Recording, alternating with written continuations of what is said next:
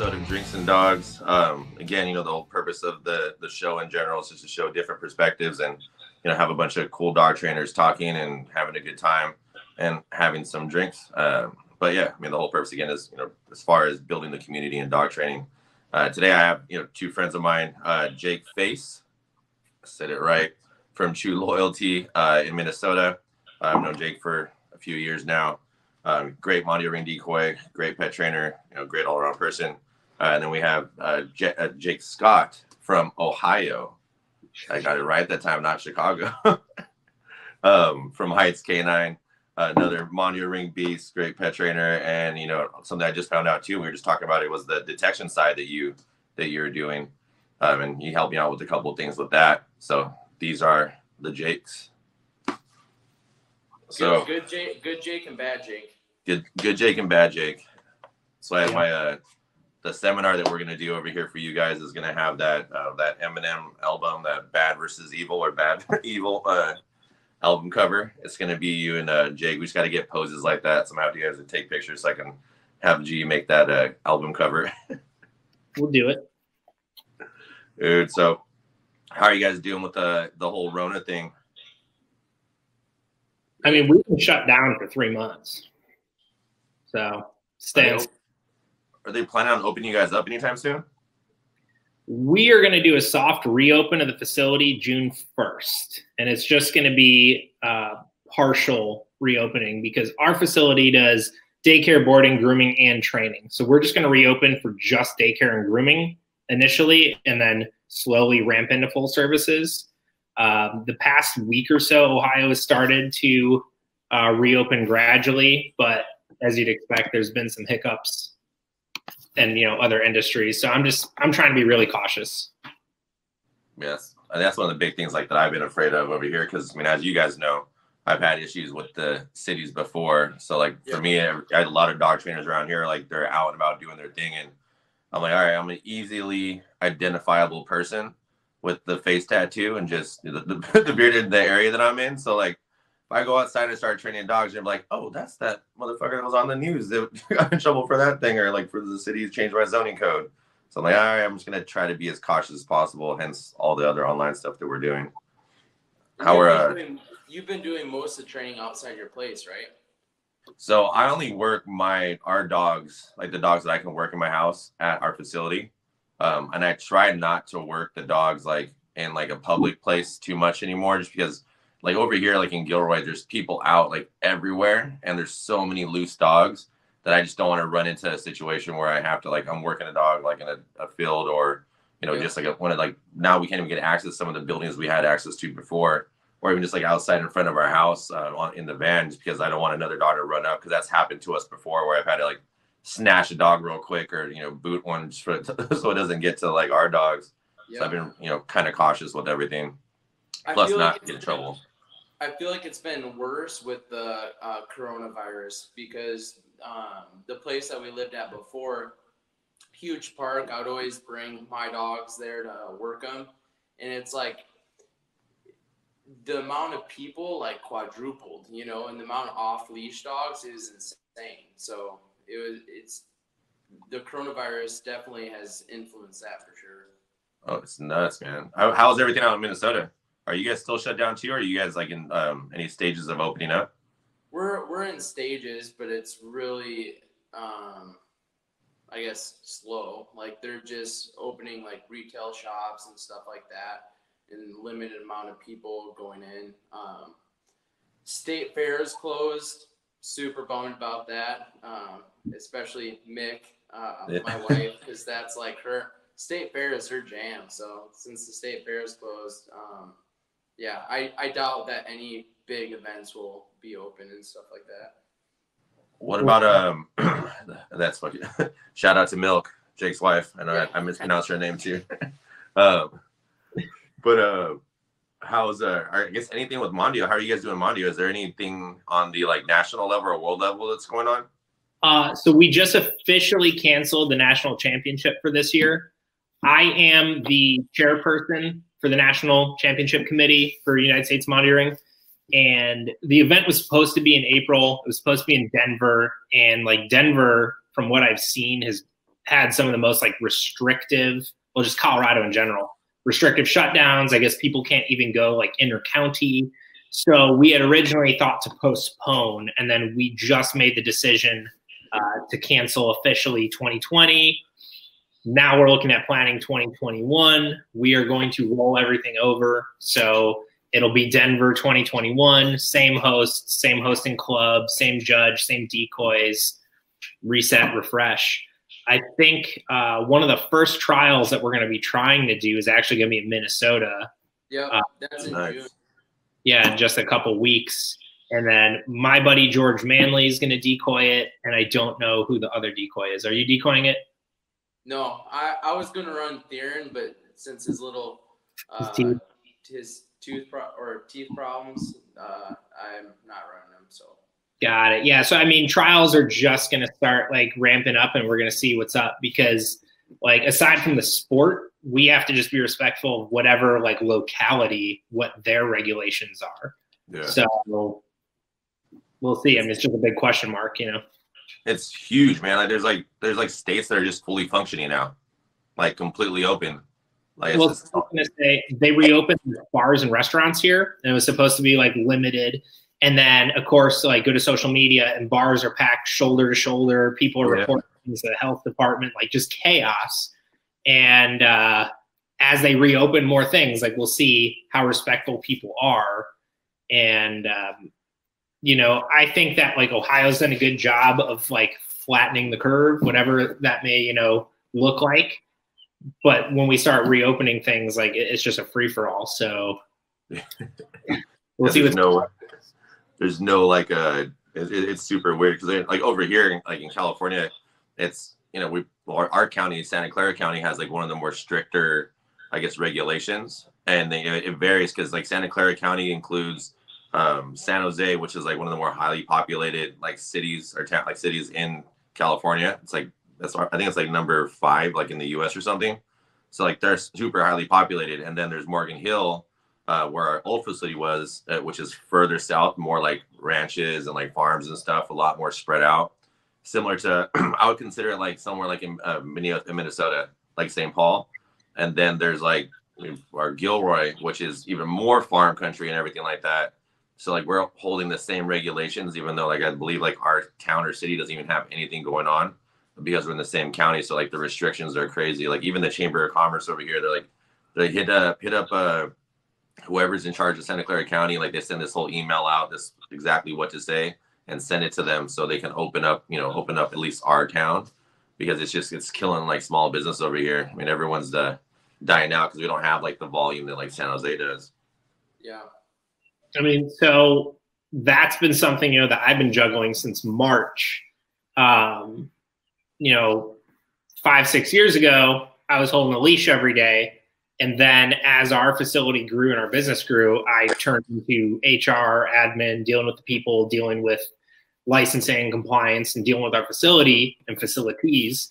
And so like since March, since we closed, my every day has been combing through like the BS that's posted, trying to find like real information, and then continue to navigate it from like the small business owner side, regardless of industry, and then also from like the dog and animal industry specific side, and trying to see where we fit, because a lot of the stuff coming from like the governor and the county and even the city, we aren't mentioned anywhere. There was nothing that said that a dog training, boarding, daycare, grooming center was this, that, or the other.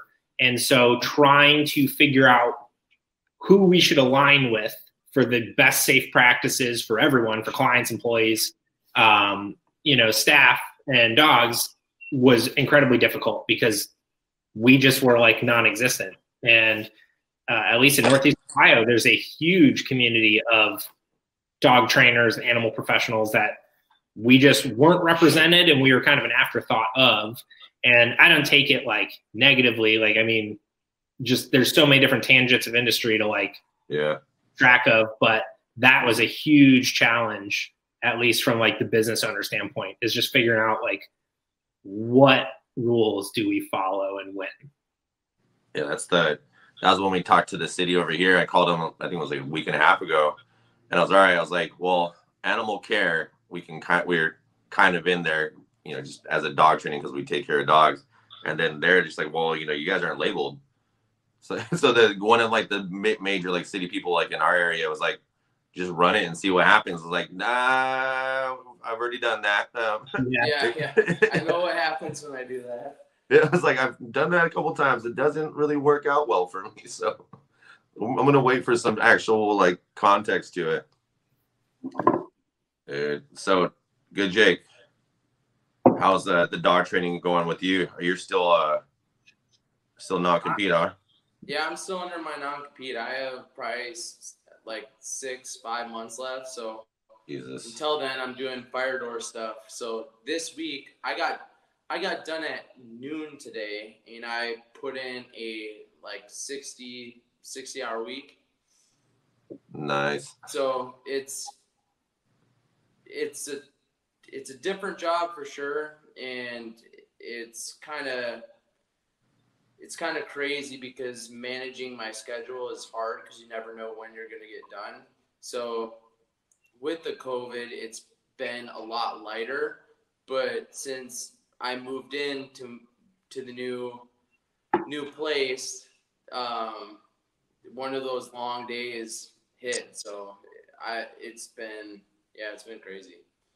It's been a pain in the ass. And you guys got a new puppy too? Yeah, Riggs. What's the plans with that guy? I'm gonna do some bird dog stuff with him. I'm gonna Mick's dad he trained bird dogs and bred English pointers for like 17, 20 years. Jesus. And her brothers are super into it. So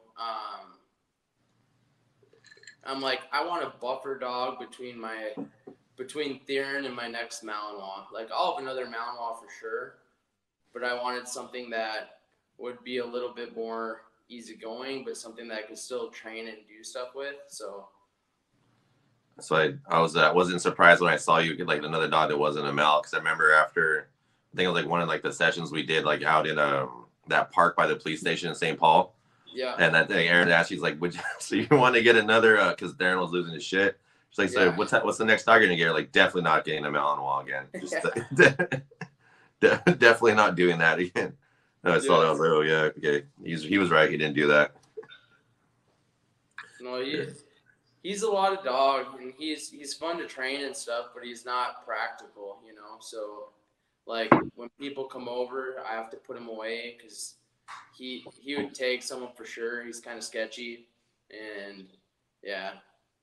That's like the smallest dog ever to me. That's like ever maybe like, oh shit, you're kind of fucking scary. Like, and 55 pounds, man. So Jake visited me and stayed at the old house, and Theron walked in the house. He was in the house for 3 minutes, and then was like, "Yeah, this is." And so my roommate at the time comes home, and he blows up, and she's like, "I fucking live here," and he was. But like, so that's just it. It's like that dog's got big personality. Like he travels and he establishes himself very quickly. And then another time I visited Jake in Minnesota, and I was like, all right, just like watch a movie or something. And he was doing something, you know, wherever. And for 2 full hours, Theron was in his crate that was under the TV in this like built-in, just looking at me, growling for 2 hours, just growling at me. I didn't move. I watched this video, just like, dude, I get it. Like, it's a lot of dog. Yeah, he's definitely that's a funny thing. It's like that's like one of the questions like I will talk about later. But like that's where like people ask me about like, you know, can sport dogs do like, you know, law enforcement or like personal protection work? And I was like thinking me and Bad Jake Scott, we talked about this before, because like your dog, we talked like one of your dogs, right? Like it's highly titled, but like just a big like super social butterfly type of dog, right? I have 2 ring 3 dogs. One of them anybody can pet and anyone can handle. Like flat out, you could walk up, tell him OPA, and he'll just start healing with you. And then I have another ring 3 dog that has maliciously bit a few people, and he'll hunt you.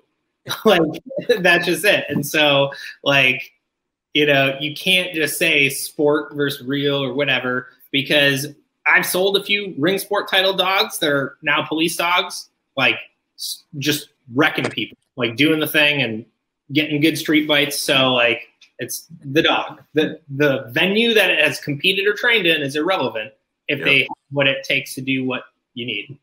Yeah, because Theron, when he was 2, I remember I was contemplating whether I should move on and do sports stuff or sell him to like to a department or something like that, you know. And honestly, I think he'd be happier if he could just bite all day, you know, like that motherfucker would be.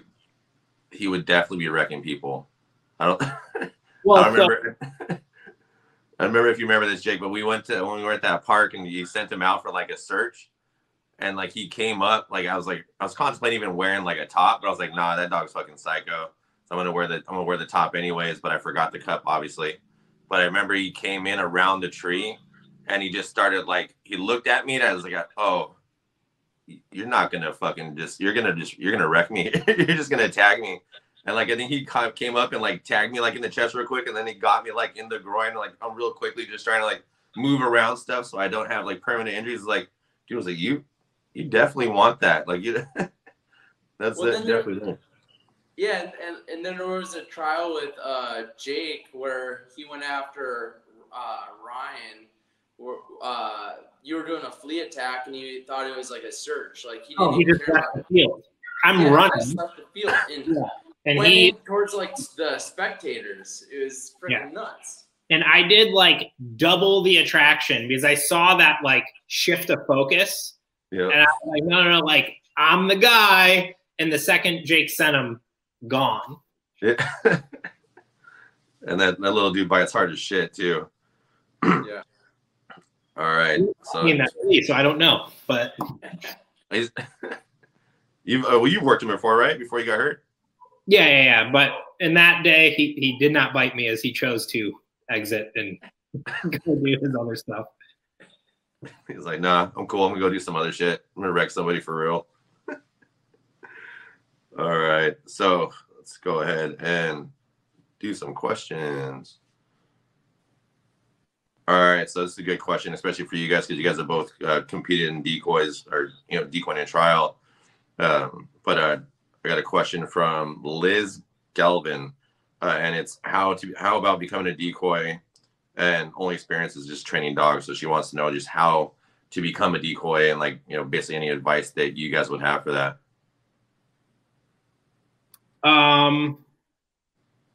Really funny. My girlfriend just commented on this. She almost became a decoy accidentally the same way as that story. So, I mean, this is something you have to have a mentor for, in my opinion. Like, you cannot just go and start getting bit by dogs and like figure this one out without at least having someone to kind of guide you through the ways, because you're going to mess up a dog. You're going to mess up yourself. It's one of those things that I would, just like I've said in other lives I've done recently, find one area of interest and learn it. Whether you have a French ring club near you, Mondial ring club, IPO, or a really forward-thinking police group that's willing to work with you, but I would find someone to steward you into decoying, because there's a lot you can do wrong for your safety and the dog's, and there's a lot you can do wrong that is counterintuitive to the progress of the dog, which is what this is all about, is training, building, and working the dog.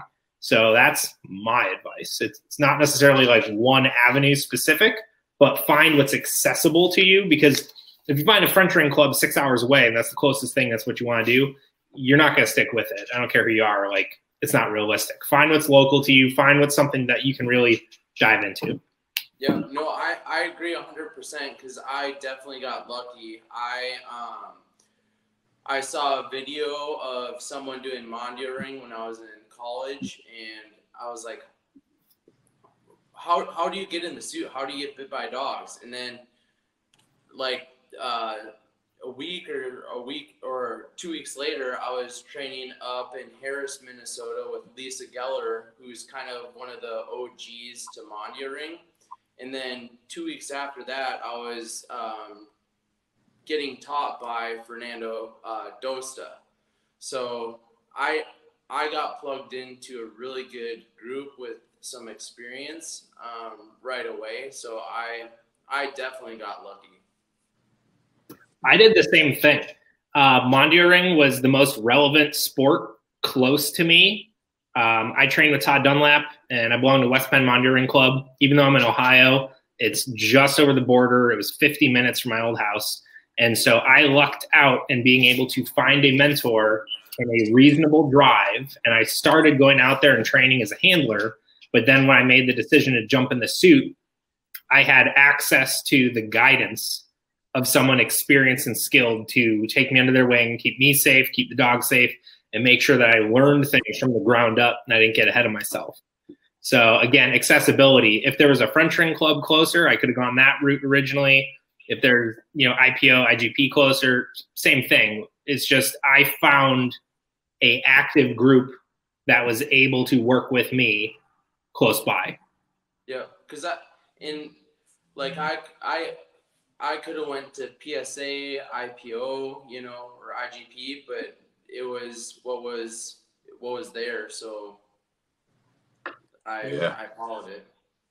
Yeah, I completely agree. You definitely got to find a mentor. I know, because I came from like the rescue side, and then I started getting introduced to more of like, shits. I got to choose shits, and I saw that for the first time. And like the first time I saw it, because coming from rescue, and I walked onto like the San Jose German Shepherd field, and I saw, my mentor, who became my mentor, Terry Macias, and them handling a dog, and I was like, holy shit, like this, this is like for real, because they're prong collars and dogs are biting people, and I just thought it was awesome. And then he kind of just said, he's like, at the time I was boxing, so he's like, well, you should have good footwork, so let's go ahead and start teaching you like the mechanics and everything of how to use the sleeve, and like the footwork. So I started working with him, and they kind of just developed, and I got kind of, as you guys probably, you guys are involved in sport, but I got burnt out with the politics of sport, and I just started learning other things, in the suit, search everywhere for someone to help me, just to learn more mechanics of the suit. And finally I found another mentor named Dave when I worked with some DOD dogs, and he was just kind of teaching me about like, muscle flexing and all this other stuff, and like rewarding the dogs for digs and all this other things. I felt like it was just way better. So it just became now obviously I put my guys through the ringer when it comes to, anyone who wants to apprentice for me. Like I put them through like shit that I had to go through. Maybe it's not as bad, but I'll make my guys run around with suits, do ground movements. When we had like the van at the other shop, I'll put my guys like in a hot van in the suit for like 15-20 minutes, and like make them come out and run again, and then work a dog and do some other stuff so they understand the mechanics of it, or like just working tired, and then we work like a bunch of technical stuff. So it's if you want, basically the answer to your question, Liz Gablin, would be find a mentor and something that's reasonably close to you so you can stay consistent. Yes. Let's see. So let's actually, the one thing we should probably touch on too is that, because this is a question I'm getting consistently is always, what's the difference between a sport dog and, quote unquote, a real dog? What is your opinions on that? Jake, you probably know this better than I would. Just what exercises have you taught it? Have you taught it to wait at your side while a decoy agitates and then go and bite someone under the guidelines of a sport exercise? Have you taught it to go extract a person from a car? Like in general, it's what the dog knows. At the baseline, you do need a certain set of characteristics to succeed on like the real side, like police canine. But at the same time, like it really, aside from like those genetic building blocks, it's just what training the dog's been taught. Because you can take a banger of a police dog and walk onto a ring field and get 0 out of 0 points because you as the handler don't know the exercises and the dog doesn't know the exercises. And you can take a ring dog who probably should have been a police dog and step into the police world and fail everywhere because he's never been shown those things. You can definitely compete in sport with dogs that do not have necessarily like very deep drives. I prefer using like shallow and deep rather than like high and low drive, because like you can have some real high drive dogs and then it can get shut off real quick. Like, yeah. And you can have some like kind of like shallow drive dogs who can still make it through some stuff. So do they have the genetic building blocks to face what the world has out there, and then have you taught it what one or the other looks like. I think that's really it for me, like how I view it. Yeah, and there's like point dogs that put up good points. You know, they might not be the drivest or whatever, but No shallow, but they can complete that series of exercises. Yep, and they put up good numbers. And then there's like a dog who's just because a dog's a good hitter, you know, and bites well and has a lot of drive, doesn't mean they're going to do well in sport, you know. I mean, that's a huge thing. Ring sport, specifically Mondial ring and French ring, don't judge grips. So you can have a dog that hangs on with one tooth, and it's fine, and it can put up big points because that out is scored too, and it's easy to let go of that one tooth. And then you can get some dogs that come in there with these big, crushing, brutal grips, and they lose all the outing points. They got held off in the entry maybe. So, like, again, it's what they know, what abilities the trainer had, but you do need a certain kind of, like, genetic foundation to do the quote-unquote real side. But that doesn't mean that a dog that's performing sport currently doesn't possess that. It just means whatever that handler's doing with that dog happens to be a sport. Well, and there was a time when I was in Ohio, and I was decoying and for West Penn, and Jake was there, and I worked this dog. I'm like, how come he didn't use a whistle? Like, why did that guy call his dog back? He's like, oh, that dog did some like police or security work or whatever. And everybody on the field was a little sketched out because he's done live bites before. Remember that? Yeah, I'm trying to think what dog that was. There's been a couple dogs that came around here that wanted to kind of like cross between the two. But again, at that point, the biggest liability became the handler. If the handler didn't understand how the field operates, the components of the field, where judges are, where field help are, it wouldn't be anyone's fault but that dude's if his dog went off and bit someone.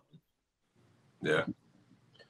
I mean, we do something like we do a lot. We don't do so much sport, but I kind of cross train and everything's like hybrid for me. Like I'll teach dogs lower body, I'll teach dogs upper body. If someone comes in, they want to do shits in, and like I do their helper work.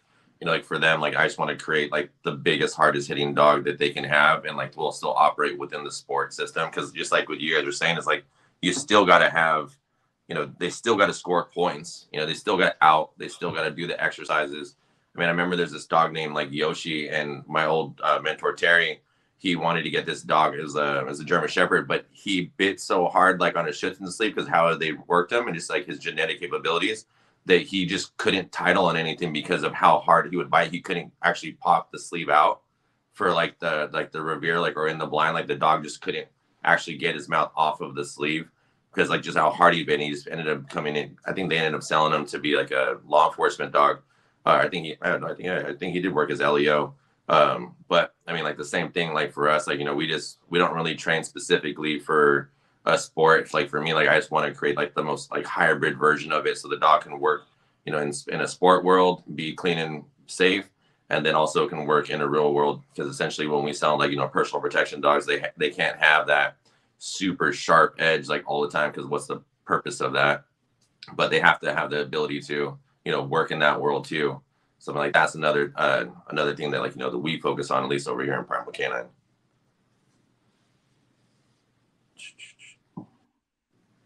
All right. I forgot I'm gonna do another one here. All right. Jake, I'm gonna let you take this one. Dog barks outside because of their reactivity or reactiveness. Would you crate them or would not monitor? Yeah. If you don't want to do it and you can't interrupt the behavior because you're not there, yes. I thought you were asking a different question that I may or may not know the person who asked it, but that was a good one. But yeah, if you cannot be present to mitigate a behavior, then using control measures such as a crate or even a bark collar are very appropriate. Like I like baiting like Bad Jake and then KD with those questions too, because I just know like inside I feel like there's just like something that's happening.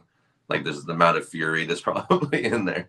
I've never talked like dog training with Katie. I've only talked suits because he has a Kura suit that Jake laid out for him. And then I, got squared away for him. So I don't know what side of the thing he falls on, but like, I just view dog training as extraordinarily practical and like, sorry, it's an animal, thinks for itself. And if you can't be there to give information and there's a problem, it's very simple to just remove the dog from that equation to prevent it. Well, and when you think about it too, dog training is really simple. It's teaching a dog what you want, what you don't want, like that's, exactly. That's and if you're not there to enforce those rules after they learned it, it's kind of unfair. It's counterproductive. Yeah. Yeah, I think like that's like a huge problem that we face like all the time, especially. Well, I mean, good, Jake. When you did like the day training stuff, you lay all this foundation and you do all this, do all this work. Like for us, when we do like our board and train, we lay all this foundation and we create this communication system so the people understand it. We try to keep it as practical as possible. To like, hey, like you do this when they do something good, you do this when they do something bad. You keep them in the crate, you manage this position, and you do all these other things. So it's like, making sure that, and like for some reason it's this, and one thing I've noticed too, and it's only in California, I've traveled throughout like the country now, like doing seminars and everything, but like only in California, like the concept for some reason is just too much for people to handle. It's like you have a live animal inside your house, but you want them to be free and like do all this other stuff. What do you think they're gonna do? Like what? Like that's in Ohio too. So like, I genuinely want training clients to be successful. The end. Like, I do not want to perpetually take money from you to constantly train the same thing over and over. I want to do a program. I want to establish good behaviors, teach you how to handle, and I want you to succeed. I want to follow up with you and have you say, I'm really enjoying walking my dog. I'm able to include my dog in X, Y, or Z family activity. Yeah. And a lot of my phone assessments for the last year have been, no, you do not need a board and train program. Like I flat out tell people no repeatedly, because generally their expectations of what can be accomplished are either like so far from what's possible, and I kindly educate them, or it's something that it's that simple, that barking thing where it's like, check it out. If your neighbors are getting upset while you're at work and your dog's barking, Garmin makes a really cool, smart bark collar. Yeah. But I've literally had that, and then I followed up with them, and they're like, man, that Garmin thing's great.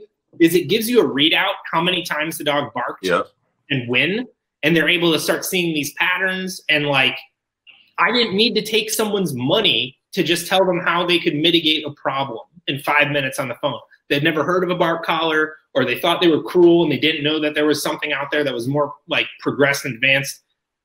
The end. That's simple. It doesn't have to be rocket science. And, but we do get a lot of people that want a robot. Yeah. And it doesn't work that way. Well, and the company that I worked for before, they guaranteed behavior. So like after 4 weeks, like, hey, we guarantee like a list of, it was like 10 behaviors, right? Shit.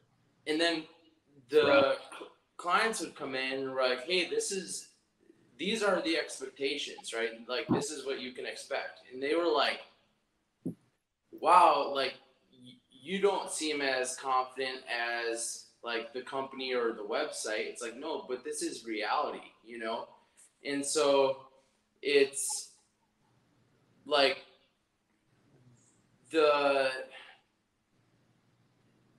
it's just giving people realistic expectations, right? So if like, this is what you want, hey, this is how we can get here, but it doesn't have to be guaranteed, like it doesn't have to be like, hey, we train 4 behaviors. It's like, hey, these 4 behaviors can help with this, or we train this that can help manage whatever situation. Yeah. Like that's like one of the big things, like with our board and train program, is like, I'll tell people like, all right, write a list of goals. Once your dog is here, we're going to go over those goals, because we do like a minimum stay, but we'll extend our stay if we need to, if the dogs aren't there, or we'll send the dogs home if they're like too stressed or whatever is going on, or like, like when they hit that like mental cap when they've been with you for so long. So I was like, we'll send him home and then we'll, bring him back into the program later. It's like, but you have to do these transition lessons.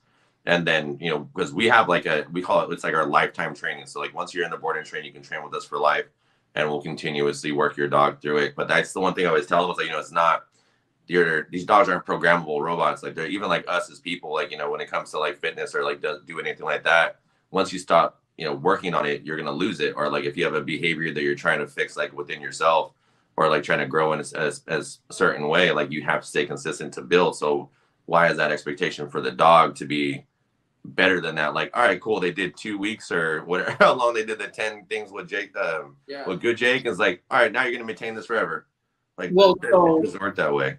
Think about if people applied that. So my surgeon told me 6 months post-op, I'd be walking 80% and gradually returning to sport. My surgery was October 31st, Halloween. Walking to the mailbox 3 or 4 times a week is like the highlight of my physical activity. Like, highlight. What if I was blowing him up, being like, you promised me? And that's how it works. Like, there's variables at play here. Eric Stambro's at my house, and he watched me go down the front steps. He's like, are you allowed to do that shit? He's keeping me in check because the last time I saw him, I'd kind of overextended, and I told him, he's like, don't do dumb shit. So like, it's one of those things that like people need to realize that like there are limitations to what a dog can accomplish. So jumping back to that sport versus real, there are limits to what that dog can accomplish in either venue, and it's okay. The dog is what it is. And so on the pet side of stuff, we do 5 behaviors in our board and train. 3, 4, or 5 week board and train, it's dictated by how much work that dog needs to get them to our kind of like minimum. But we do sit, down, heel, recall, and a place command, and we use those things, and we create habitual behaviors. But I'm not guaranteeing them. I'm going to coach you how to work through problems, because you will have problems. Things are going to break. I can't guarantee what that living, breathing, thinking animal is going to do, but I can help you continue to be successful. And so this has taken this huge turn from one simple question about barking outside, but like it drives me nuts with these dog trainers that promise things. And some of the worst of it is in rescue and behavior stuff. Hey, your dog that's killed 3 cats and bit your daughter? I got this. Give me 2 weeks, $4,000 therapy dog. And like, that sounds like an exaggeration, but I think all 3 of us know someone that someone that would take that money 100%. Say that today. So as jokingly as you said that is something I've fucking heard from like a client that someone's guaranteed. Like, it wasn't like 4 dog. It was like, it's gone to like 5 dog fights and it just bit my kid in the face. But like this other person said in 2 weeks they'll get all these behaviors done. And I'm like, oh, don't. Like, dogs are dogs, and dogs do stupid shit, Like they do things unexpected, Yeah.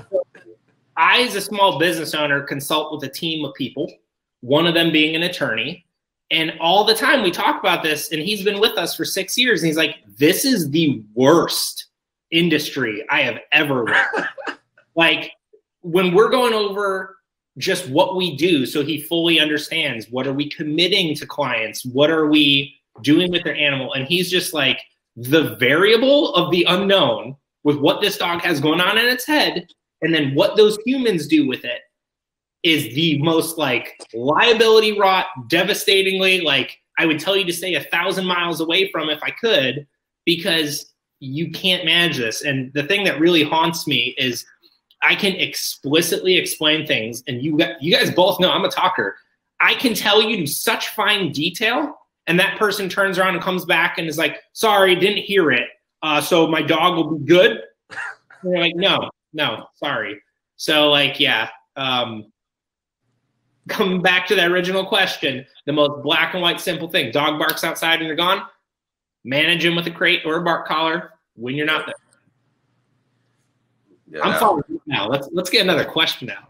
Yeah, that one went that one went deep. That one went awry real quick here. Not me barking.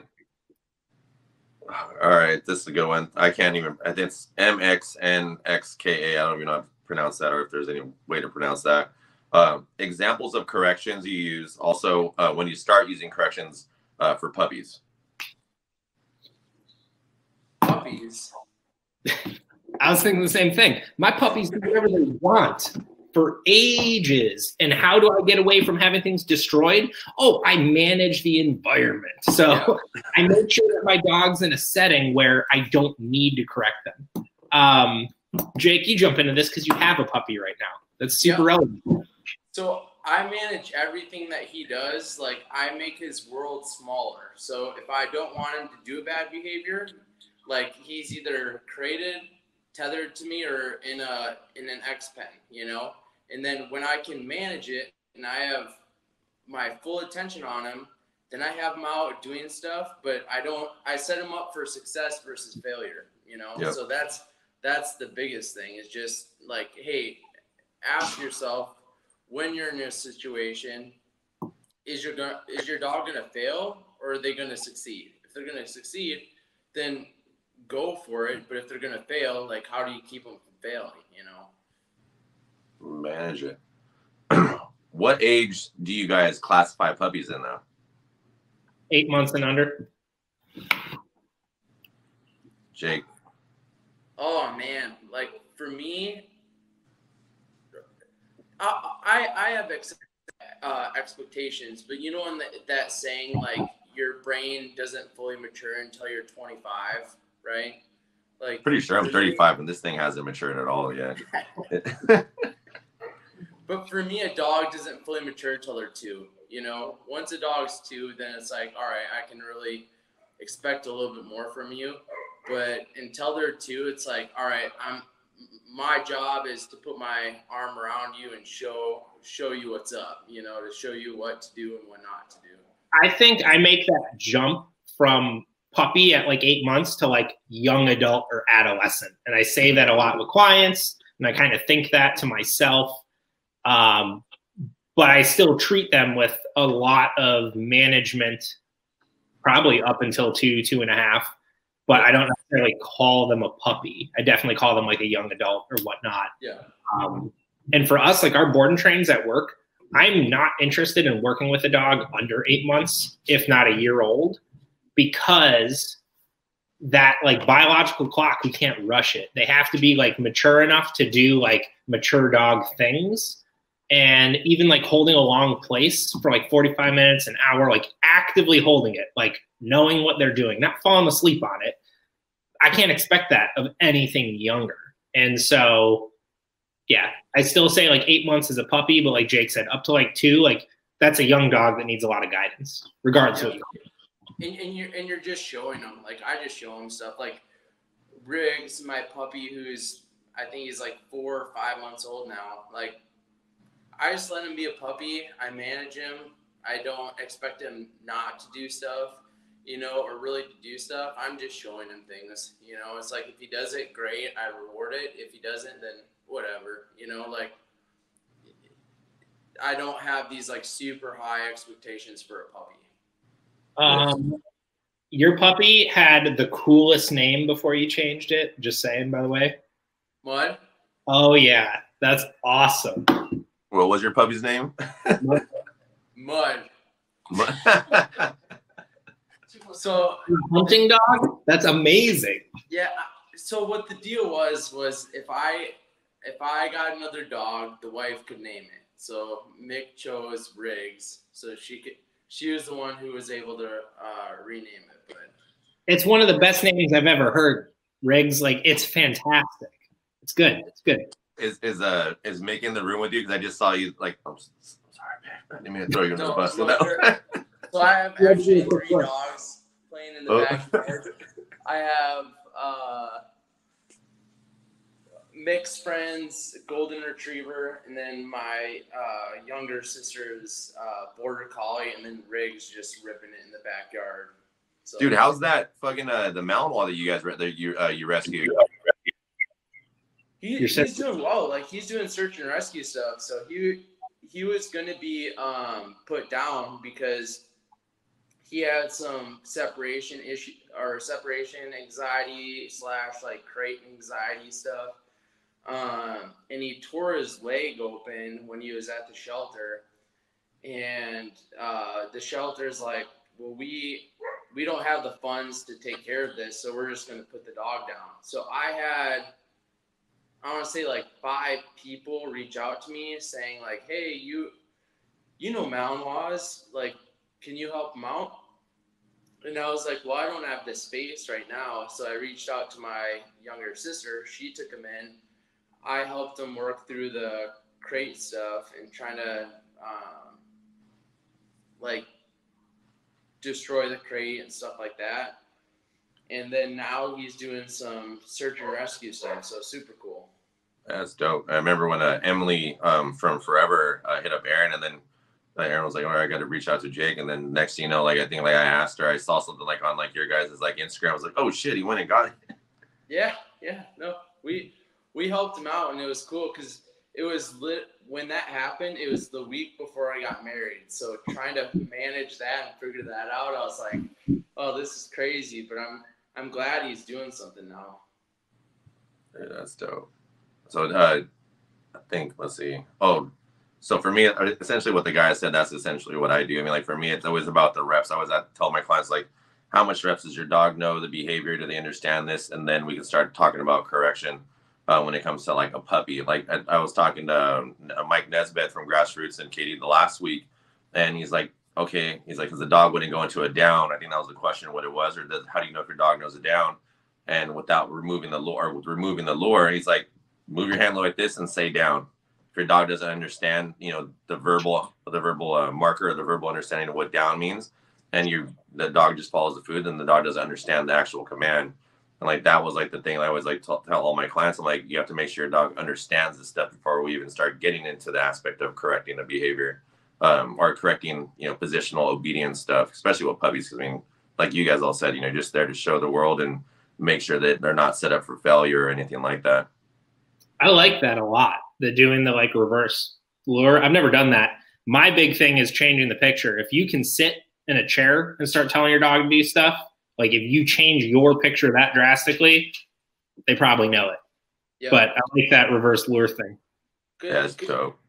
Because most pet people, they go sit, right? They lure. It's like if you can be in a totally neutral position and say the command and your dog does it, then they know that. Then they know it. You know? Yeah, they have a reasonable understanding at that point, I would say. Yeah. So going into, Jake, you mentioned about the SAR stuff, search and rescue. And then obviously I know, Bad Jake, you understand, you know a lot about the detection. This is a question from Venture Dogs or Venture_Dogs on Instagram. Tips for staying focused around wildlife during a long search / detection / SAR. This is all you guys. That's outside of my wheelhouse because search and rescue, like the duration of those searches are way beyond anything that I'm preparing a dog for. I have done some like private narcotic searches with a company I worked for before, and we did some like multi-hour, like very large office building searches, warehouse searches, and I just swapped dogs because I had the ability to work more than one dog. And I just knew that, hey, we have a really long day to go cover this 6-story warehouse.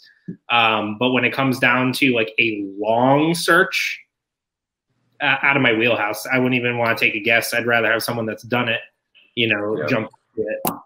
Yeah. So Jake?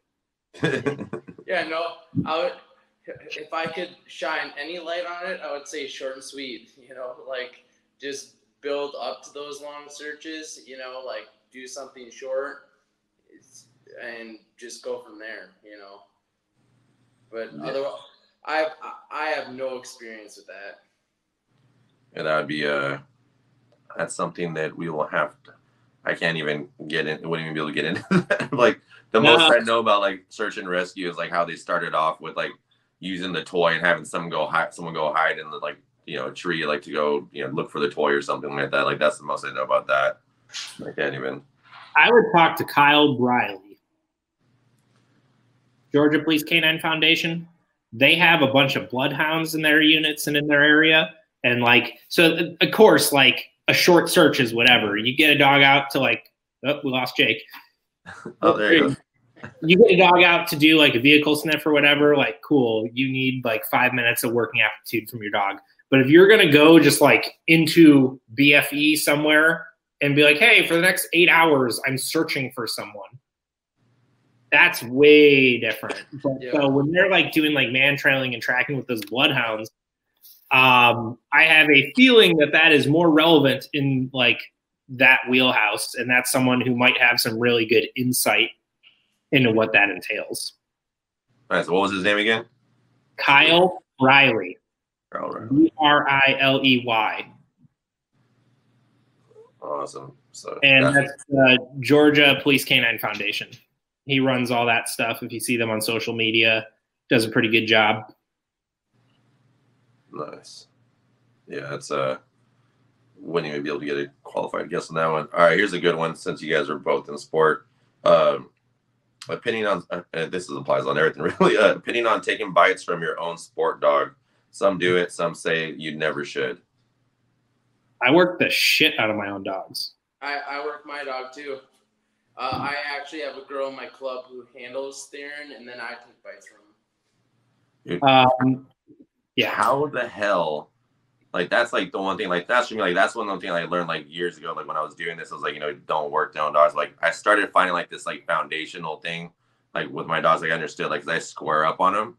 But like especially like the levels that you guys got to, like where do you guys draw the line when you guys are working your guys' own dog? When you're working your own dog? Nowhere. So like Jake and I decoyed Mondioring Nationals last year, and I was coming off of an injury. Duh. And I'd been out of the suit for 4 months and like going through rehab and stuff. And I got to fly to Belgium for 1 week to like train. That was it. I had 1 full week in Belgium. Tommy Verschoren and his stepdad and their club hosted me and like put me through the ringer. But then I came home and I needed to like work it up for the next 2. So my neighbor came over every day and handled Pager. And I just did the thing.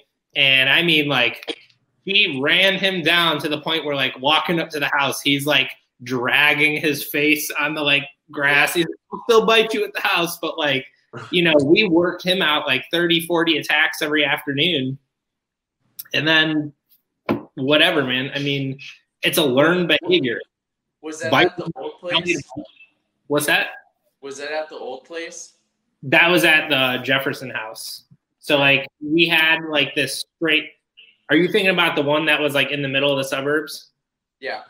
Oh, because I worked him there too. We had a house. Like he worked him in the front yard. Like he'd work him in the front yard, and then he'd get him out of the car and work him. The neighbors would just were so confused. I did some ridiculous shit with that at that same house. I was trying to nicely get Ava in the van. That's my girlfriend's trenching dog, and I didn't have like a good relationship with the dog, and she was loose. And so I went and stood where we usually do scooch and barks, and I called her to bark, bark, bark, bark, bark, and I gave her a bite, and I escorted her into the van. Crate, we went. But no, like, I mean, I lived in Jefferson for a minute, which is like out in like Amish country, and we had like more property, and we had a whole field out there. So we just, beat the brakes off it, did the thing. And yeah, I mean, that was last year preparing for a national championship is what it is. Didn't harm anything. I got the reps I needed, and I made sure to interject through those sessions reps that were going to be beneficial to that dog. So I wasn't just trying to pull a move, pull a move, pull a move. I would go through the steps on something that Tommy had coached me through, and then the next repetition was me coaching my dog through it and just back and forth, making sure that I was building me up and building him up. And then the only reason I didn't do Ty is the only other person that handles Ty is Alicia. He's trained in Hebrew. You need to actually say his stuff right. And then so like, again, you have to have a relationship with him. Pager, doesn't matter. I was doing dog and white at a trial. Dog and white is the demo dog before competition starts at each level. And we were going to use Page level 3, but I wasn't competing at level 3. And a competitor, I might have actually been a spectator, had a problem with it. So while they were arguing and going back and forth and being dumb about it, Tommy Verschoren walks up, stands next to Pager, goes, Pager, opiate, and starts healing off. And he's like, let's go. And he handled Pager the rest of it. And I was like, there, is it fine? Like, I'm no longer handling. And they were cool with it. He's like, all right, whatever. But so like, that's just it. When you have a dog that's like that clear and understanding the rules, I think there's no problem. Like Pedro has no edge whatsoever. Like it's all structured. But yeah, I wouldn't ever not work my own sport dog. And there's a girl in my club that she trains very similar to the way that I train. And so she works Theron, and Theron does great for her, and I can work him any way. So if I want to work him in accessories or like a stick or an escort or whatever, it's nice because I know my dog and I can train him on the exercise. And she can do the prep line stuff and the start line stuff and does that well, you know, so it works out for me because I don't have I don't have decoys, you know, I don't have decoys that I can use all the time, so it makes it a little bit more challenging. Shit, you might have me over there in a fucking second if California decides to extend this bullshit. I already told Aaron I'm gonna pack the dogs in the van, get an RV, and grab Ivy, and then we're gonna get the fuck out of here if they try to keep pulling us out of this thing. Like, all right, I need to go start working some more stuff. But over here, yeah, I got hit him up, hit you guys up. But for me, like I think there's a certain level that you get to, like when you're working a dog like civilly. Like for me, like hidden sleeve work, once I get to a point where I'm doing like hidden sleeve work, when I'm starting doing muzzle work, when I'm starting to do this other stuff that we do for like our personal protection and law enforcement, like there's just certain edges I won't cross because Jake, you met Cerberus. Like I worked him, I did his foundation, but I did a little too much with his civil stuff. So the first time I put him in front of a decoy, and I think it was like 7 or 8 months. I told him the decoy was agitated, told him the word. Cerberus went right back at me and got me like 3 times in the stomach. Yeah. Like it just from the work as a direct association with that. I firmly believe that was like on my fault on like what I did with his foundation work and like what I was working with him on. And I think I went too far. But like, you know, like Lucy, you know, I worked Lucy's. I got her foundation work, built her grips, made sure they were where they were at. And after she was like 8 months, I just switched her over, or basically switched off. I don't work her anymore. And then Zilla, you know, who's Ozzy's son. I mean, I can probably work him because he's sporty and like he literally has like, there's like no malice to that dog. Like everything is fun. Everything is like, we're good. Like I can work him on the suit, but like, you know, I can't add really any pressure to him on that because he still has like that relationship with me. And then there's like Aaron's dog, you know, people ask me this shit all the time. And I'm like, I always say the same response to it. Like Ozzy is like, I could not handle that dog if anything ever happened. I was like, that dog would murder me because I've already gone so far into like, you know, just the civil stuff with him and the understanding of like, kind of like what you talked about, like the exercises and the routines. Like he understands me now as like, okay, cool. Like, you know, you're someone who can get lit up if shit gets, you know, if she tells me to. Well, I think it's dogs they see things in pictures, right? So yep. If you show them certain pictures and they're used to that picture, then they're going to do it, you know? So whether it's for like sport stuff or let's say you're the one that gets bit most of the time, then like definitely could happen, you know? Something really funny. So we got a dog trotter, you know, a slap mill.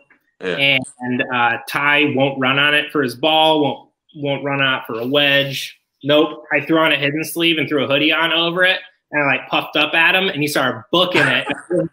So like he's willing to like really bite me in his head to like that thing. But it's funny. His entire ring career, from his obedience titles through Mondio Ring 3, he's worked for one single Gap A ball. It's the same ball, and he'll spit other balls. Like he has the magic ball that we've somehow kept track of for the last 6 years, and he wouldn't run for that. And I'm sitting there in the garage, our old house, I'm like, what the fuck? And he's just like ears pinned, like being all like, you know, bummed out. And so I thought I was doing that being funny. And then he was like, it's on. And I was like, all right, never mind. And then you get Pager runs, jumps on the thing, and is trying to like push and make it go, and is just big stupid. So I gotta send you guys a video of our dog's routines. It's literally like they come out of like the kennels because all our dog trotter and our dog pacer are like right next to like their kennels. So like now like Set, the new puppy I have, which I think like with her, like her edge is a little a little sharp there. So with her, I think I'm gonna stop working her when she's around 8-9 months. But they literally will jump out of the fucking like of their kennels when we let them out for potty runs. They go to the restroom and I let them back in the house, and then they're just on that trotter. Like 3 of them, like Lucy, Set, Cerberus, and Zilla. They literally just will hop onto that thing and just start hauling ass for like no reason, like just because they want to get on there and go. Yep. So the answer to the question is there is no answer. These guys work their dogs in the routines of like the sport that they train in. I don't really follow a routine in the aspects. I'm not training for sport. I train for a little bit different things. I personally won't work my dogs past certain things as far as bringing defense or civil stuff. Once I know I'm going to handle it, I did that with Zilla. Once I started transferring them over, like started working because that was going to be Erin's other dog she had to handle specifically, and I stopped working him because he started like our relationships, because I do all the main OB too in the beginning. So like all the foundation work with him, like you can kind of see like with him he was like the fuck, like it just wasn't like clear for him, like he couldn't draw the line. So like now I just work him for if I do like demo stuff, but eventually he'll go back to biting other people.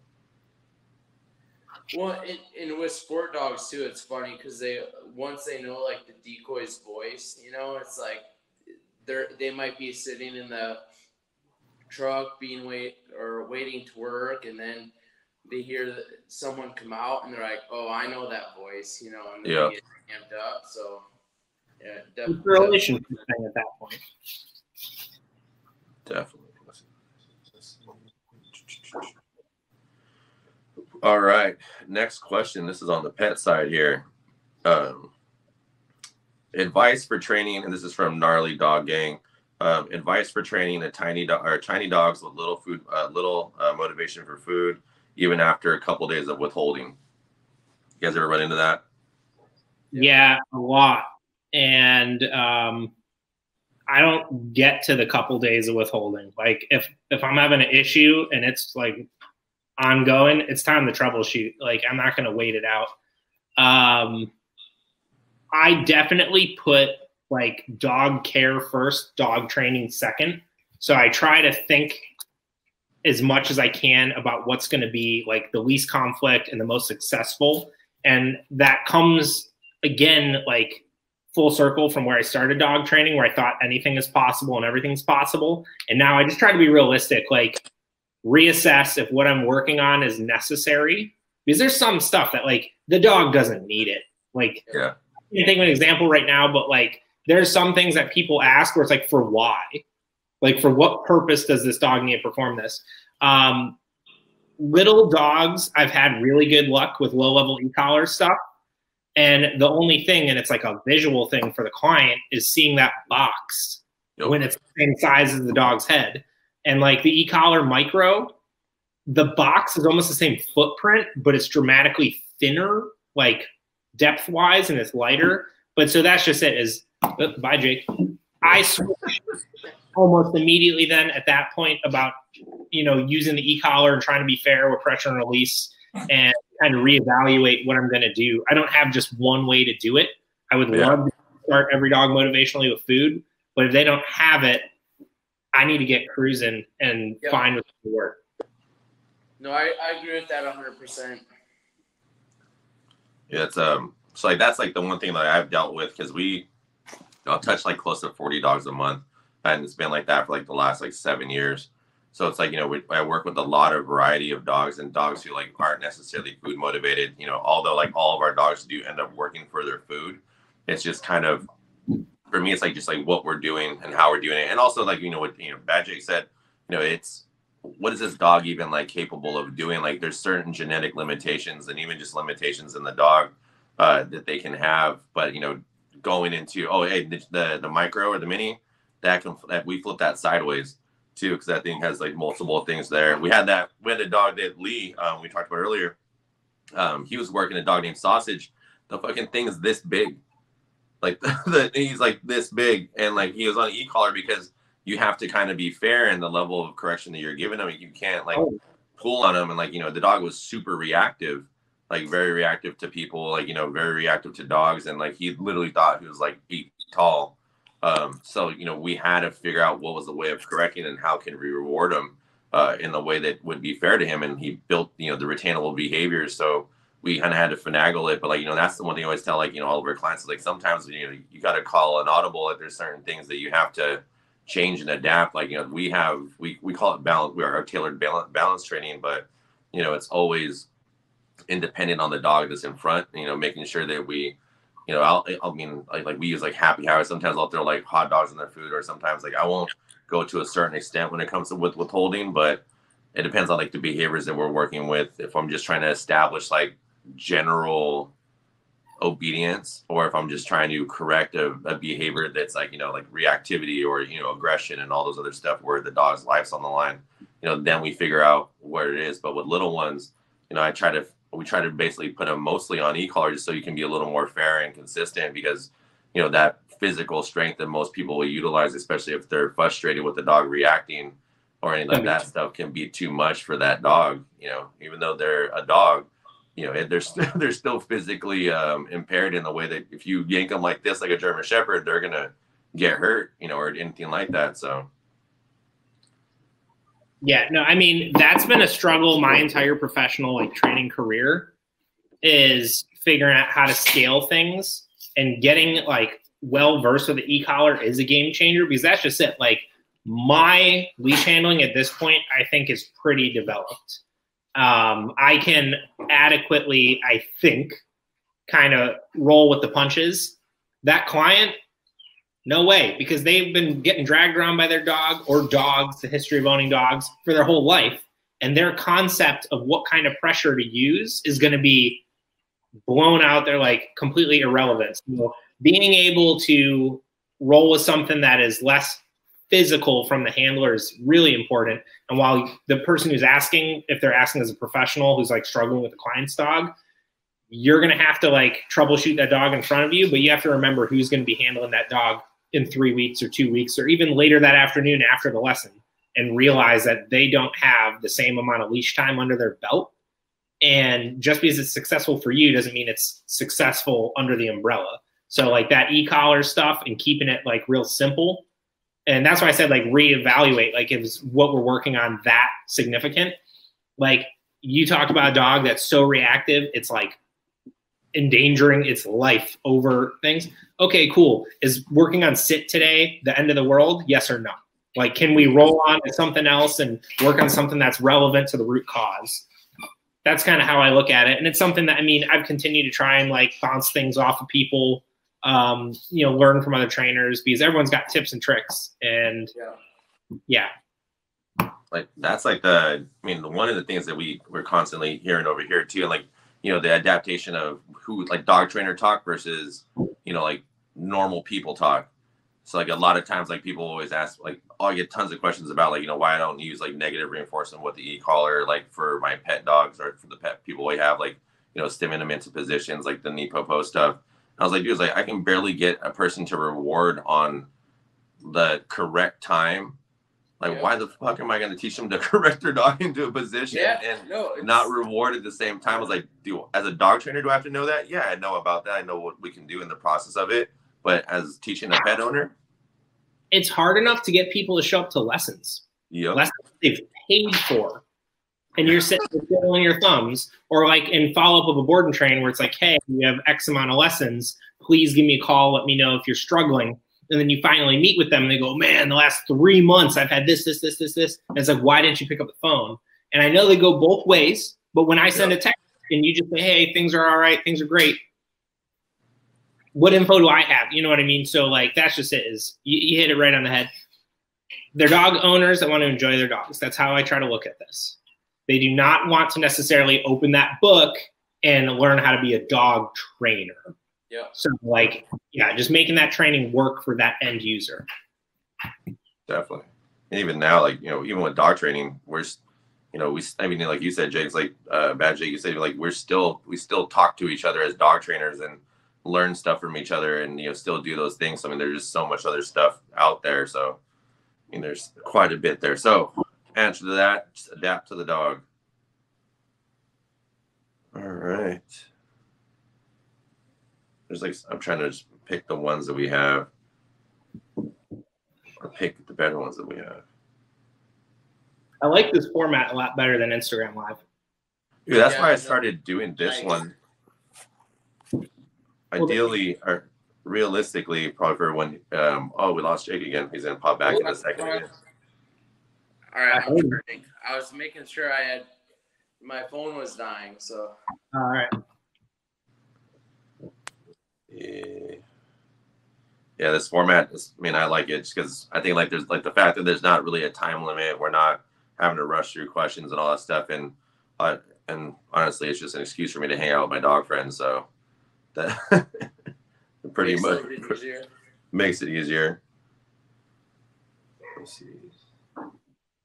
So I don't know if you guys use this stuff, but so this person asked the question is like, do you use food for your commands used outside in training sessions? So basically, I think what they're asking as far as like, do you carry the food out while you're out walking and, you know, doing other stuff with the dogs? Like for me, like I use food for all of like most of my training or majority of it, especially young dogs. That's how they eat. You know, they eat through like our training sessions.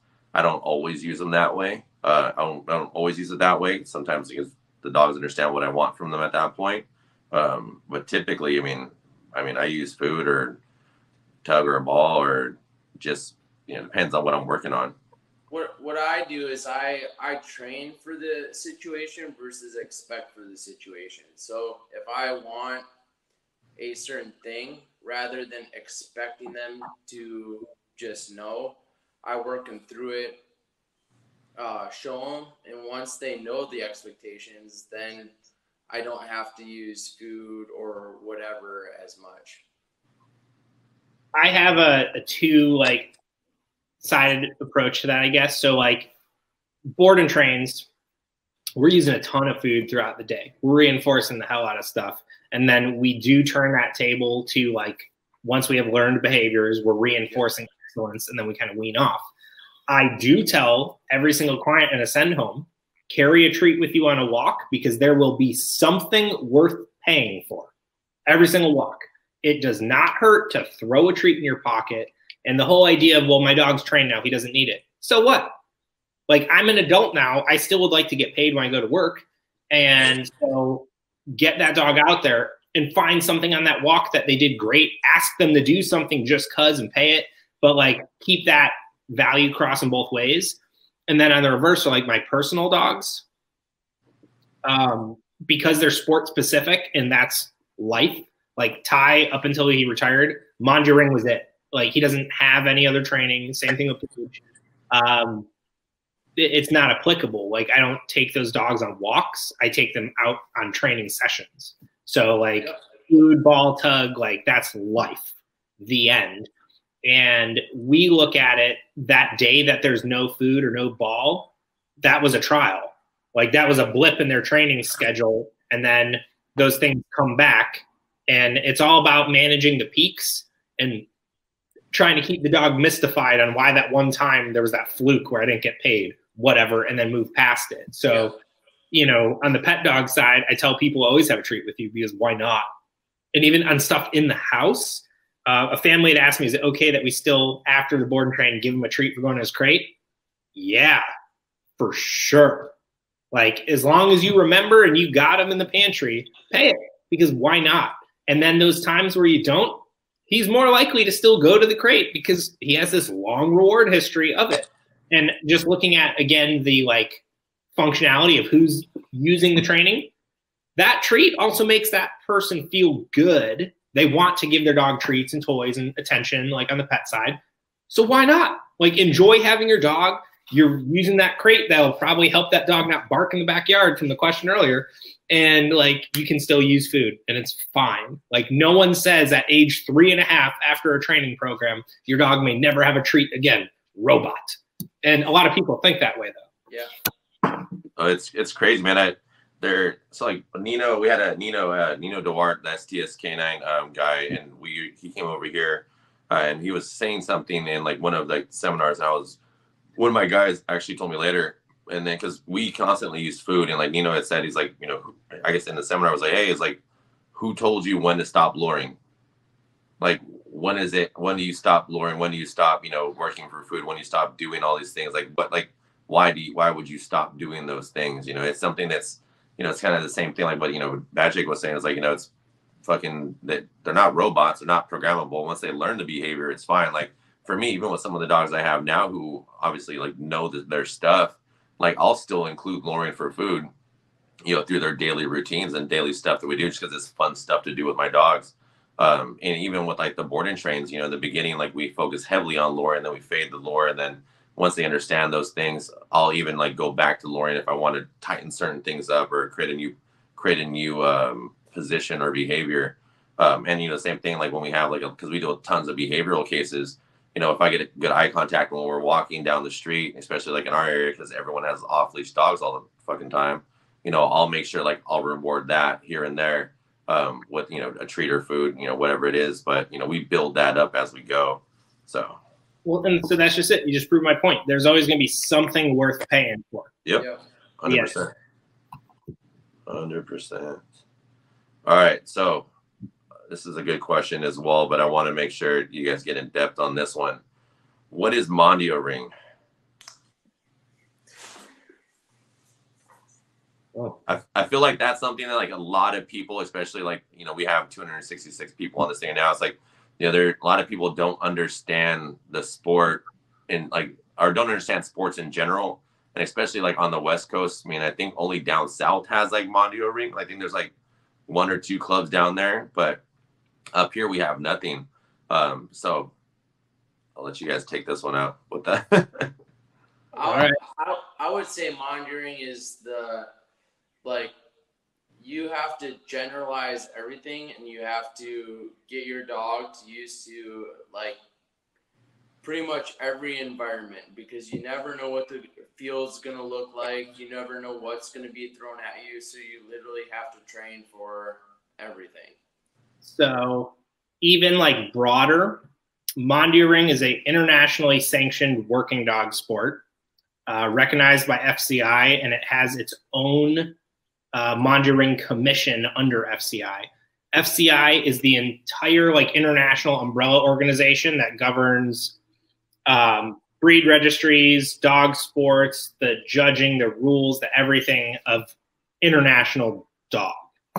And so Mondioring is a working dog sport that judges dogs in obedience, jumps, and then protection exercises. And so what we were talking about earlier, answering questions, is the Mondioring program, level 1, level 2, level 3, those levels have a set group of exercises in them. So when we're training a dog for that sport, I train those jumps how they have to be. I train the obedience exercises how they have to be. And so that's what I was saying about like the difference between real and sport. My dogs I compete in sport, they just know that program for that sanctioned sport that I've chosen to compete in.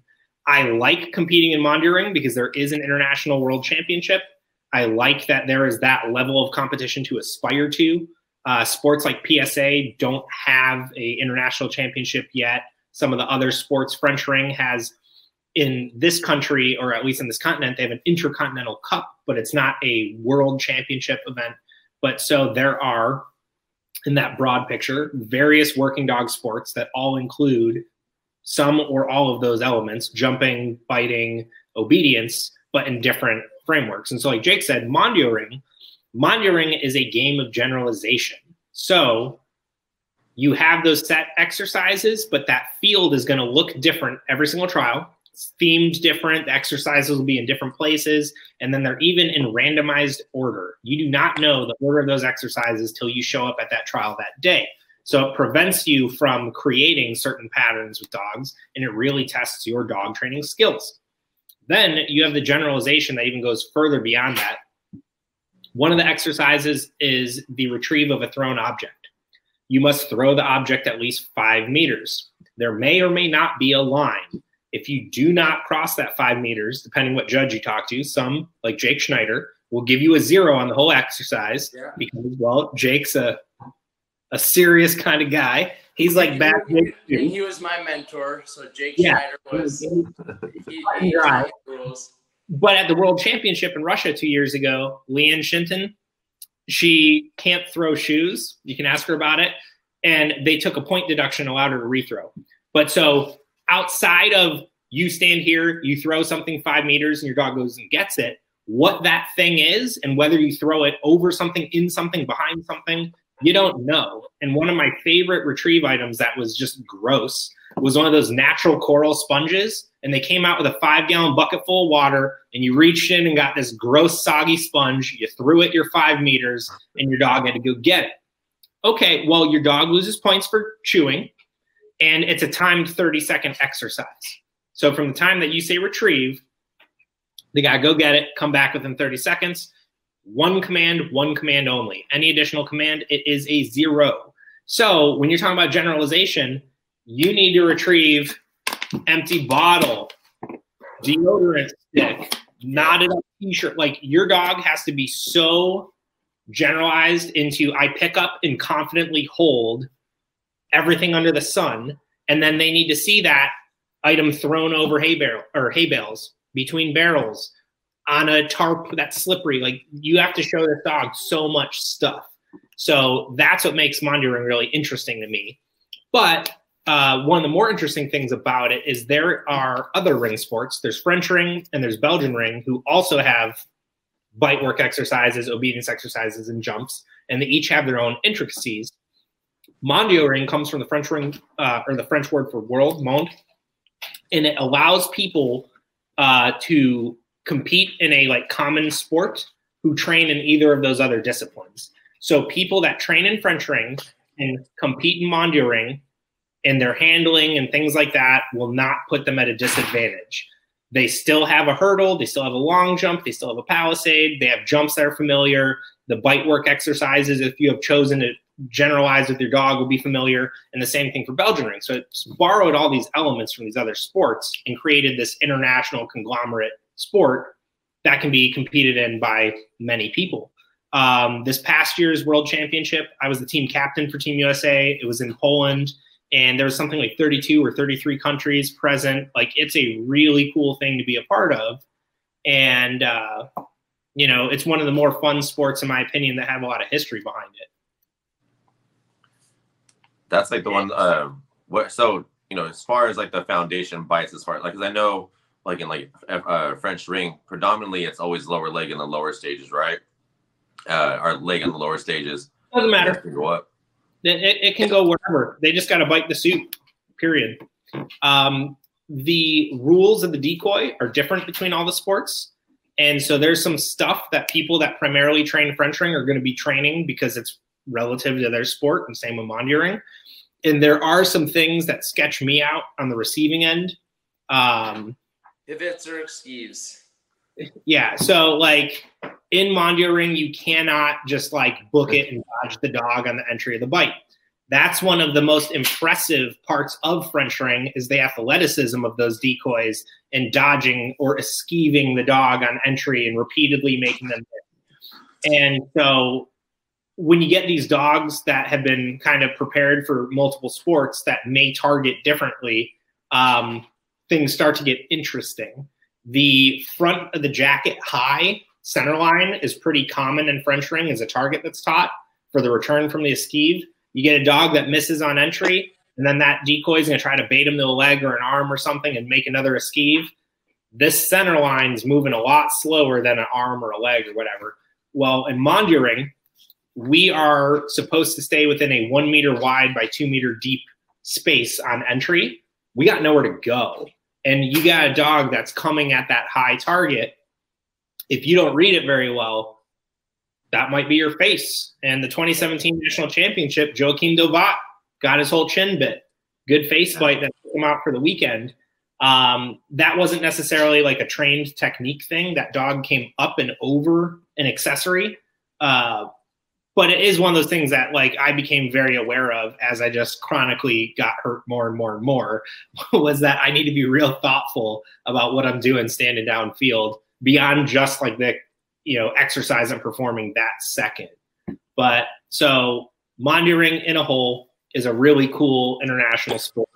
And we got a pretty good thing going in this country. We got 24 active clubs right now across the country. U.S. Monitoring Association hosts a national championship every year, and they are the national governing body for that sport. And they are a member of AWDF, and that is our pathway into international competition.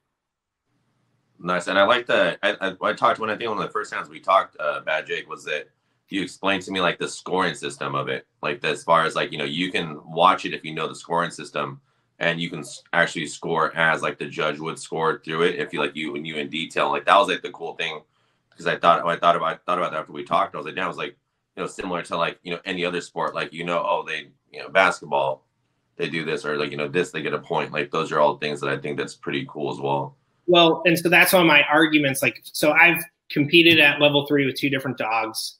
I put up some really good scores, put some really bad scores. I've competed all across the board, But so as a competitor, knowing those rules enables me to handle my dog in the most advantageous way possible. And so each exercise in the rule book has a table of deductions beneath it.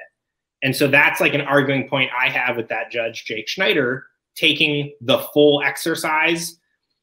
His explanation to me was, it says you must throw 5 or more meters for the throw and retrieve. And so therefore he interprets that as if you didn't throw up 5, you can't perform the exercise, 0. But I, as a competitor, look at that deduction table, it's not in there. There's the deduction for a repeated command, which is 0.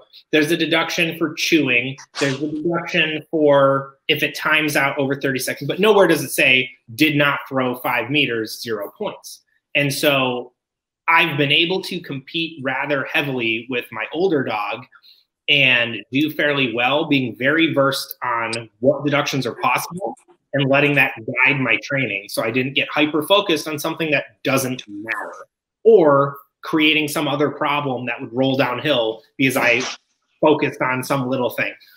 I knew with Ty that I was forever going to lose my outs, like forever. I walked on that field knowing that I was like 20 to 30 points down every single time because of dirty bites and outs. Rather than beating him up about outs, because then he just wouldn't bite, I just got smart on obedience and jumps and tried to make up points wherever I could. And that's the game side of it. Like, Ty's not a super serious dog. He's definitely not a police candidate. He's not a personal protection candidate. But like, I was realistic about the dog I had, and I was able to compete at all those levels, level 1, 2, and 3, and also in French ring, and just manipulate my handling to make it the most advantageous that it could be for that dog. So like, I was never upset with a low score. And I look at, and like you just said, like as the routine was going, I'm like, okay, that was normal. This is normal. That's not, and work through it. So that's the cool thing. But I was playing a game. I wasn't getting like hyped up that I was trying to build this like monster. He bites how he bites. And then I had other things to worry about. And so like, I know like in French ring too, the handler can deduct points from the score. Same in Mondio. Okay. You do something dumb, see ya. There's a procedure for each and every exercise. Additional commands take points.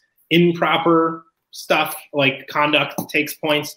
And this is interesting, and I definitely know this. Your conduct at a trial the entire day can deduct points. You could have finished competing at 10 a.m., your score sheet's on the fence, and at 4 p.m., you're booing Jake while he's on the field. A judge can leave the field, go take your score sheet, and take points for sportsmanship.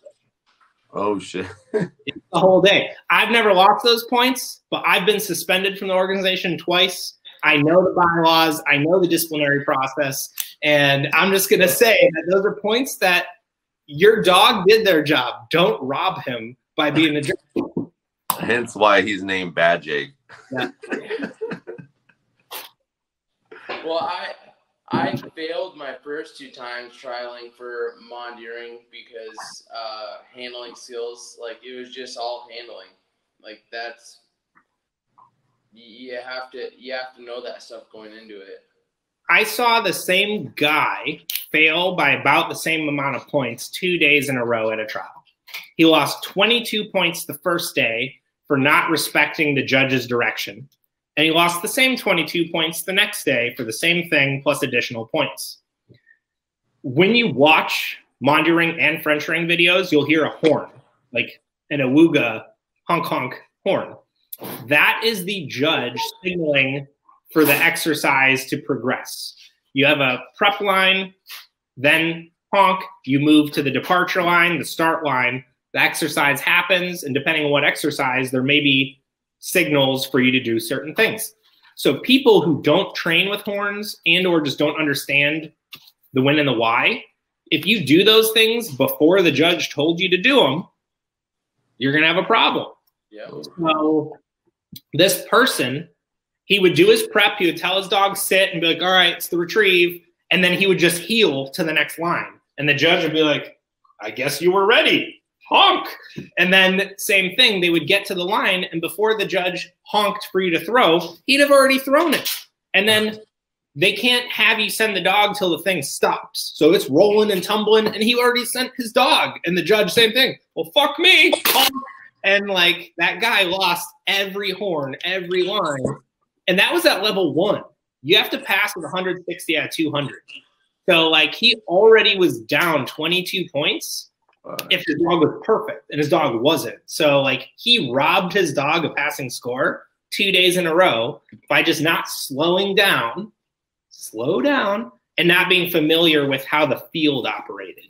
And that falls under one of those things like training with other groups. I've trained a lot of places where they don't train with horns and they have members that are prepping for trials. They're like, I don't know what that means. And like really is an issue. We spend a lot of money as competitors and decoys flying over the country doing this stuff. No one pays you to play dog sports. You know what I mean? Like you do it because you want to do it. Read the book. The PDF of the rules is on usmondyring.org. The PDF of the rules is on ringsport.org for French ring. The PSA rules are available on the like. It's not some secret code you have to go find on a treasure map. You can click on Google, and you can have the most recent, sanctioned rules. And if you're an expert of those rules, no one can rob you of those points. And I've had judges take points from me, and then I later contested and showed that like procedurally this was incorrect. And in some cases, I received those points back because it genuinely was wrong. So like, you got to know the stuff.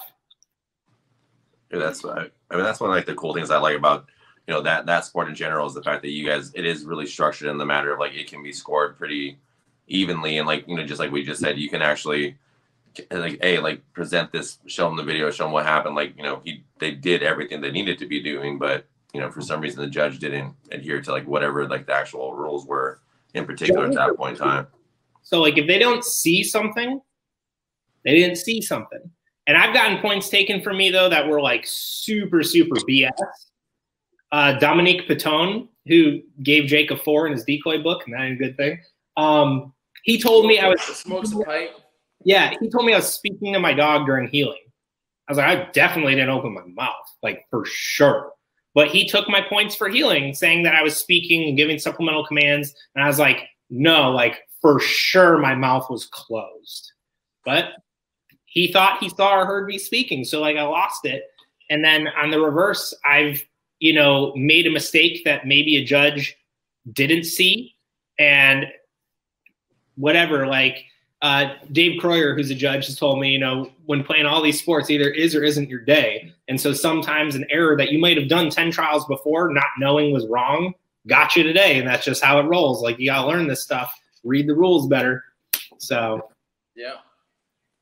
That was one thing. I had a guy apprentice under me for a little while. He's a French ring guy over at Jimmy's, Jimmy Van Hove in Santa Cruz, and that was like the one thing like they was so particular on. That's the one thing I really like respected. Like what Jimmy did with him was that with if he like messed up on something, it's like, all right, you need to read the rule book again.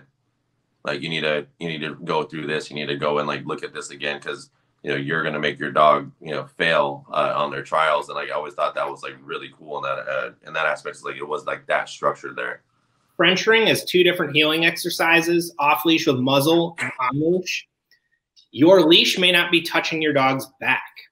And at the Intercontinental Cup 2 years ago, the handler for level 1 from Canada sat there for 30 seconds holding his dog on the leash with it looped onto the back, and he had 30 seconds to reset, and it would have been a point deduction. At that 30 seconds, honk, honk, 0 for the whole exercise. You cannot commence with that leash touching your dog's back. And so that's the kind of stuff where like that dude didn't know. That's crazy. And I got to, the first time I competed was under Chad Hunter as a French ring judge. And he was really great during dog and white for the first time competitors. If it's not right, reset it. I'm going to take the point, but like understand that you don't have to stand there deer in the headlights and blow a whole exercise. So like that's the other thing is when you show up to these trials, nobody's out there to get you. The decoys aren't out to get you. The judges aren't out to get you. So like these communities, again, no one's paying anyone to be there, are actually really supportive. It might be intimidating because you might not know some stuff or you might be, you know, new to the sports, but like that judge didn't have to do that for all of our first time handlers. He chose to. He chose to sit down, answer questions, and discuss the program of the day. I've had Monty Ring judges do that. Yeah, I mean, these sports are really cool in my opinion. I think they definitely provide a lot of structure for a lot of people, and you know, a good outlet for a lot of dogs for sure. And to get I mean, just trialing in general, you know, helps show what a dog can actually do. So one question I wonder if you guys know, I get this question a lot too. So, what does the decoy certification process look like for Mondio? They're writing a new certification currently, but the certifications that Jake and I did don't exist anymore.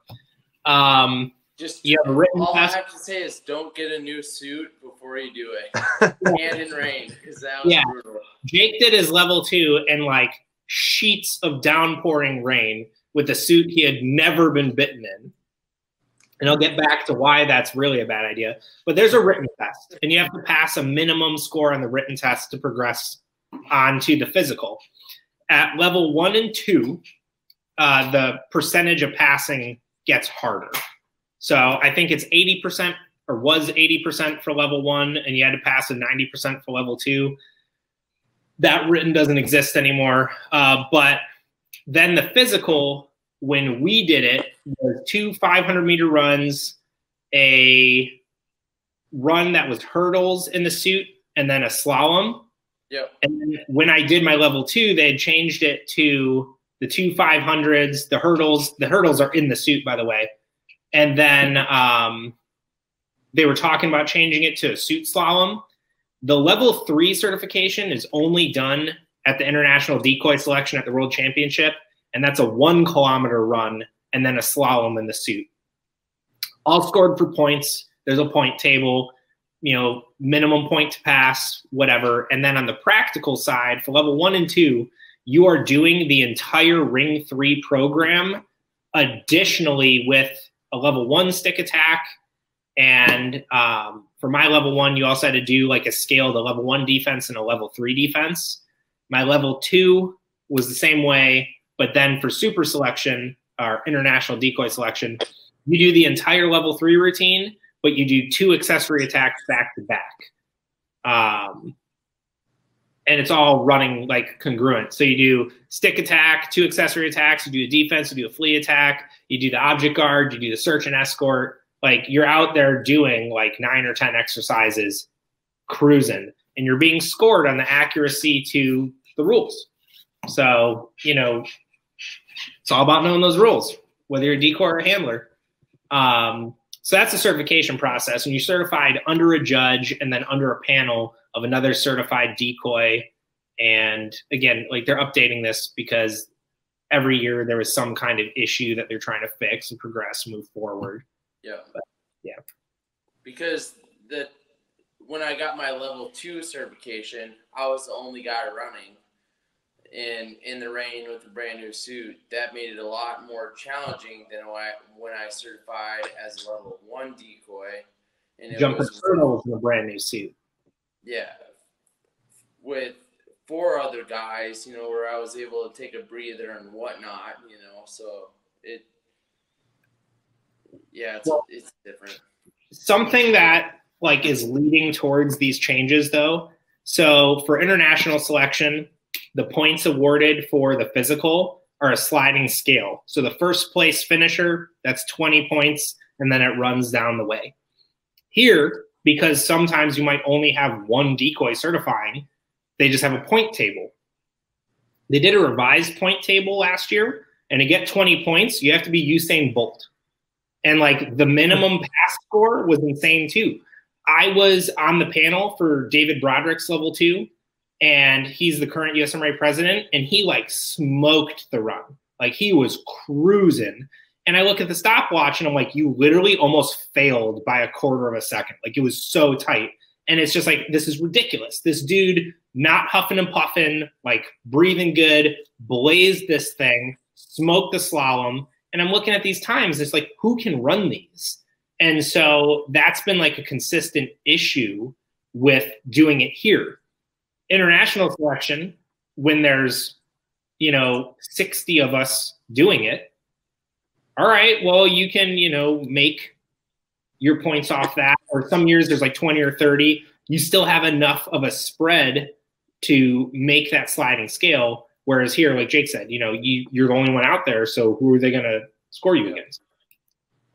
You got to follow those, like you said, the rules on that.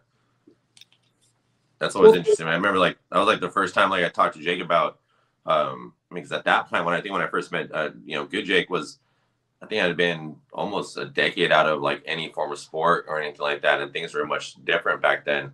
And, when I talked to Jake, he's like, yeah, it's like, you got to do a physical test. You got to do a written test. You got to do this and like all that stuff. I was like, I thought that was really cool. Cause for me, I always stress, especially like with my guys, like the importance of being a decoy, especially a trial decoy. Cause one, you got to test the dog, but you also got to make sure the dog is safe and you're safe as well. So that's like one of the cool things I really respect about Mondio was the fact there is that level of rules and judgment and understanding and just like qualifications to be a decoy out in the field with, these dogs who are people are, like you said, no one's getting paid to do this stuff. It's you're flying somewhere, you're driving somewhere, you're paying paying your trainers, your club to train a dog and then put them on the field against this person they've never seen before, or they probably haven't seen before. And then, now your dog's life is in their hands. So I thought that was a really cool thing when, Good Jake was telling me about that. So I was like, damn, I was like, cool. At least these people are, fucking like taking, every extra step to make sure that the people are qualified. They're catching the dogs are doing a good job and, actually qualified for it.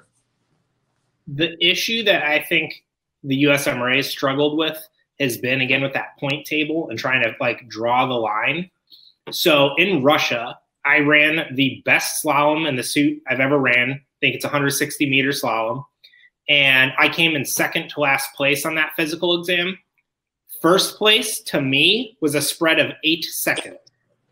I didn't get lapped. There wasn't 30 seconds between us, 8 seconds.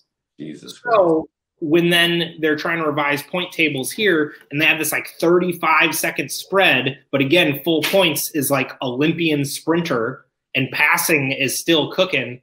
Like it's like making it harder than it needs to be. And we have a really good decoy committee that like is taking the time, I think, during all this Corona stuff to really work hard on this stuff. So I think it's going to be continuing to evolve. But like that was just something that, I did 3 selections in like 11 months. And it was just like, as I was prepping and things would change, it was like, come on, like I need to know what the goal is. And I found the international system to just be like way more realistic because it was about the performance. When you did those 7 exercises plus the 2 accessory attacks, they wanted to see you run from start to start, like be ready on time everywhere and like get that stuff done, not huffing and puffing. That's important. I am not running 160 meter slalom in a suit in a trial, but I have to be on time and I have to be to my spot to do my exercises. So like trying to find that middle ground of like what's applicable and what isn't, what's gratuitous. Yeah. That was one thing. I think it was my second trial that I ever did was like, hey, you need to be on time. You need to hustle your spot. So that's one thing that I've carried on when I do work. It's like, no one's waiting on the decoy. No one's waiting on me. I'm going to be there and I'm going to be ready to go. Except that one time in Pennsylvania. Yeah. Where and Jake has his jacket off.